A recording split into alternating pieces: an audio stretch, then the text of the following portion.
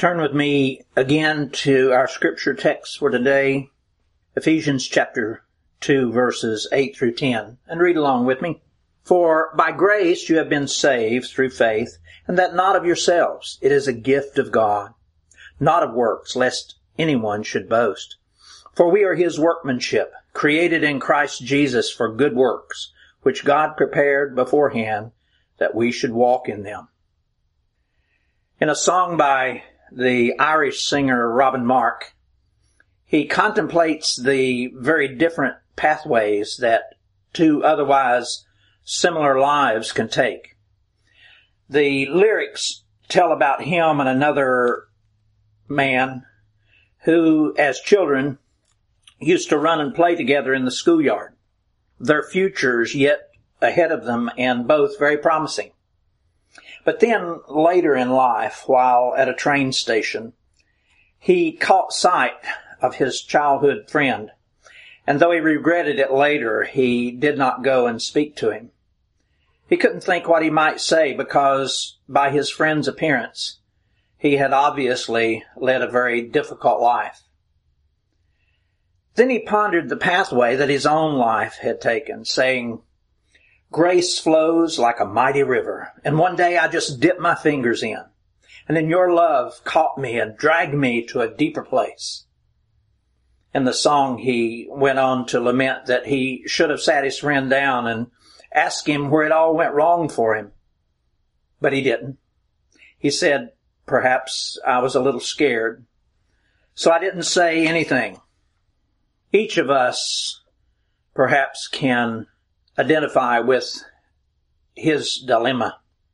We see our old friends and classmates, and we're able to see from their appearance and from their behaviors that their lives have not been easy for them. At my recent 50th high school reunion, I became reacquainted with some of my old classmates.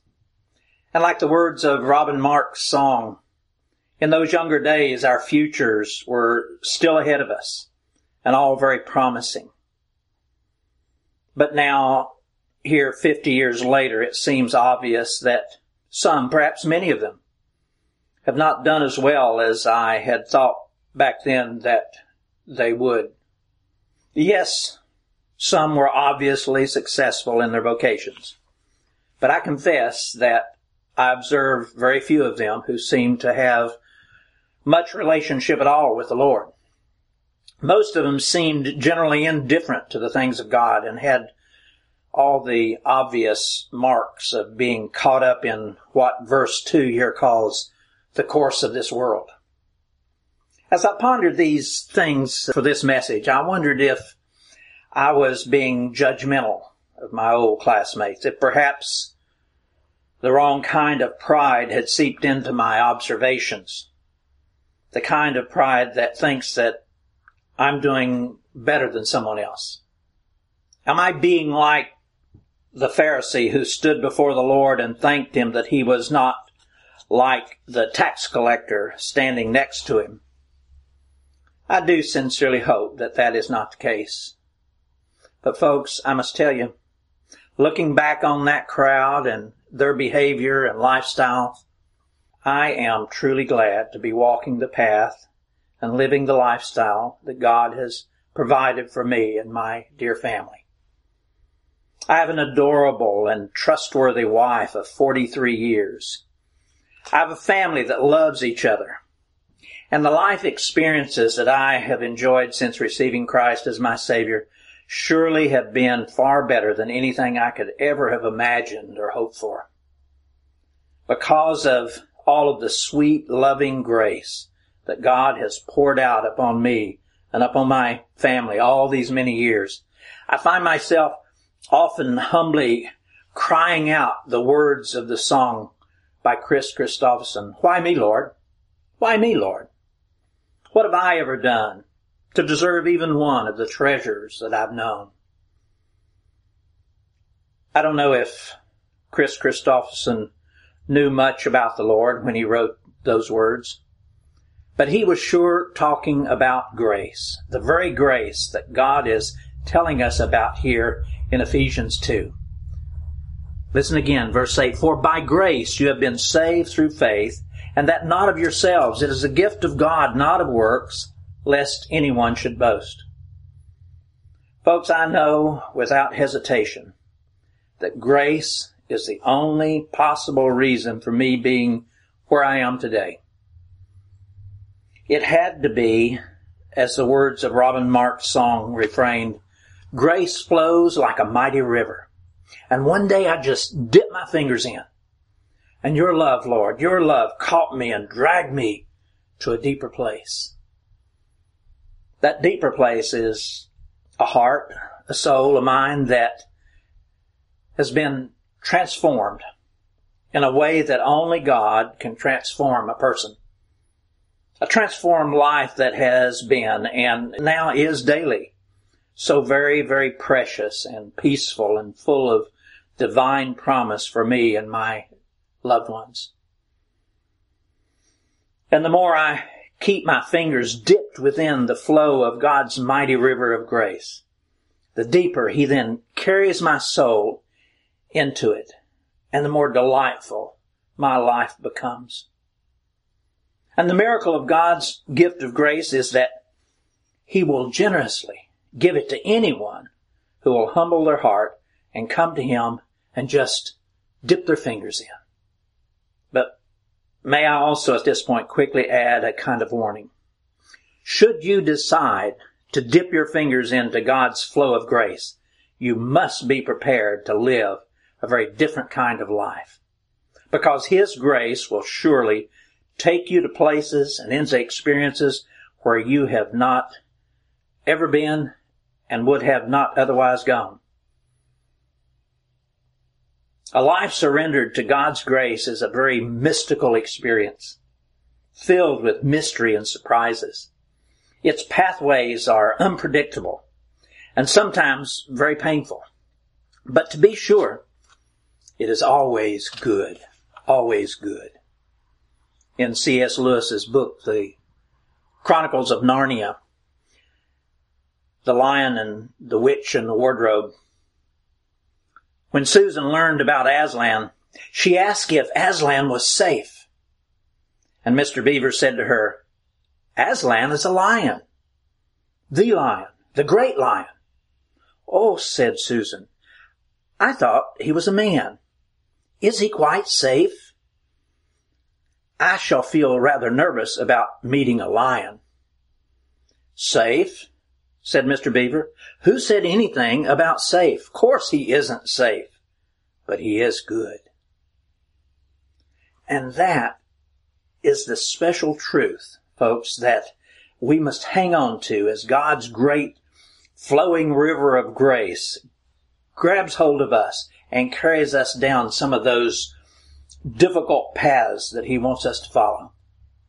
And again, sometimes those paths will have within them severe pain, suffering, especially as we look back and consider the place from whence we are coming.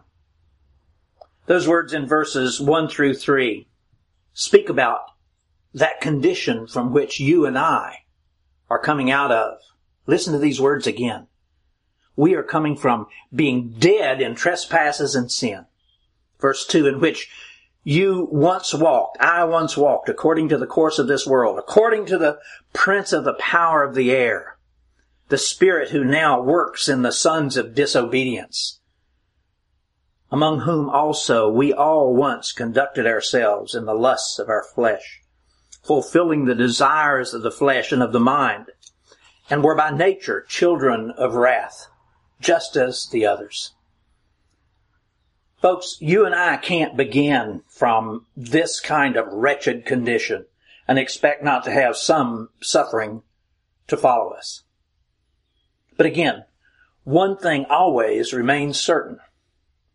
As God brings His transformation to our soul, we begin to be confident and to trust that He is always good, and everything that He does is good. I'm reminded of another place in the Chronicles of Narnia where Cousin Eustace, who's often arrogant and self-centered, awakens one morning to find himself deep inside a cave. And not knowing what had taken place, he began to try to move forward toward the entrance of the cave, only to discover that a dragon was in the cave with him. But curiously, as he made an effort to sneak around that dragon, each move that he made was matched by the movements of the dragon.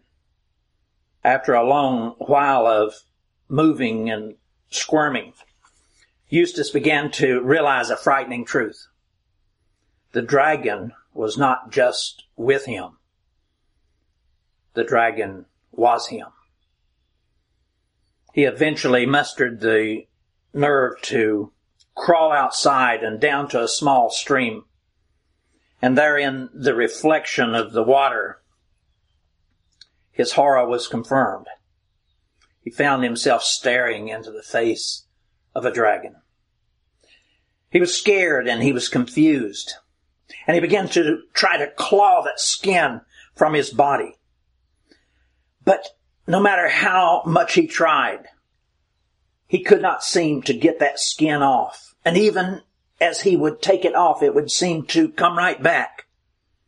And after several very painful attempts, he realized that he could do nothing to help himself. C.S. Lewis was so very clever and gifted in conveying the gospel message, this special gospel message within his fanciful stories. Eustace's condition was exactly as we read about here in the book of Ephesians. In his rebellion, Eustace had taken on a sinful nature represented by the skin of the dragon. And being overtaken by that nature, his pathway to goodness would, of necessity, be a very painful one. But Aslan, the great lion, would help Eustace. And he did. Folks, does not Eustace's plight sound familiar to each one of us?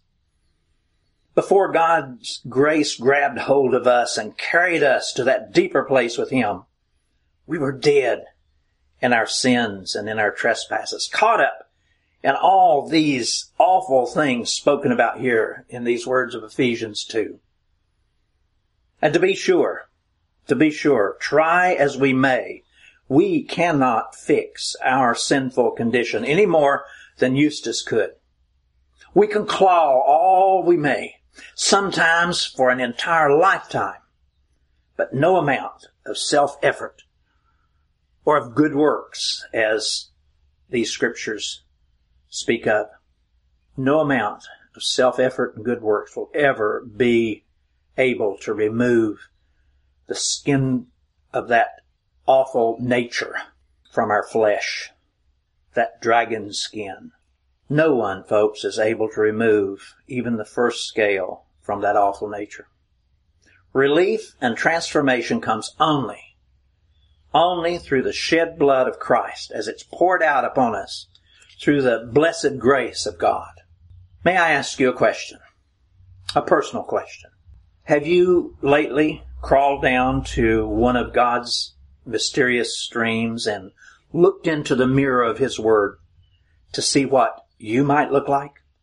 I do warn you, the face that you might see staring back at you, just as with Eustace, may horrify and confuse you. Grace has the mysterious ability to reveal everything that resides within us, right down to the core of our being. And unfortunately, most all of what we will be able to see is not good. But praise be to God, the Lord Jesus, the great and mighty Lion of Judah, can make all things good for us. He is the one, the only one who is truly good. And He alone can make you and me good. All we have to do is dip our fingers into His sweet flowing grace and surrender ourselves into His care, and He will transform us. That special kind of surrender is expressed for us in these words of Romans chapter 12, beginning in verse 1. May I read those for you? And if you would like, please follow along with me. Romans 12, verses 1 and 2. I beseech you, therefore, brethren, by the mercies of God, that you present your bodies a living sacrifice, holy, acceptable to God, which is your reasonable service. And do not be conformed to this world, but be transformed by the renewing of your mind, that you may prove what is that good and acceptable and perfect will of God. Folks, salvation is our entrance into the kingdom of God. And it begins with the first part of the transformation that's spoken about here in Ephesians 2, verses 8 and 9. For by grace you have been saved through faith, and that not of yourselves. It is the gift of God, not of works, lest anyone should boast. And it is the all-important first step. And that first step does assure us of eternal life with Christ. But please, we must know, we must understand, and we must accept that salvation is only the first step. The first step, because God really does have so much more planned for us. And that much more is expressed for us here in verse 10. In the words, created in Christ Jesus for good works. Verse 10, for we are His workmanship, created in Christ Jesus for good works, which God prepared beforehand that we should walk in them. But again, I must caution us that these good works cannot be done well by us without this transformation spoken about in Romans 12 first taking place. May I read those again for us? And this is our part. This is our part. Christ does everything to save us through His shed blood there on the cross. He saves us. But this is our part. And this is what you and I must submit ourselves to. I beseech you, therefore, brethren, by the mercies of God, that I present our bodies a living sacrifice, holy, acceptable to God, which is our reasonable service. And do not be conformed to this world, but be ye transformed by the renewing of your mind, that you may prove what is that good and acceptable and perfect will of God. Folks, we must surrender ourselves into God's loving hands and allow Him to do this transforming work. But now here also is another caution. Again, transformation is never an easy process. If our surrender is not an all-out surrender, our good works will be severely limited and will be ineffective. Now may I repeat myself again and say, just as with Eustace, we are not able to claw that dragon's skin off ourselves. Christ has to do that. But even under His gentle and loving hands, the removal of that skin will still be painful.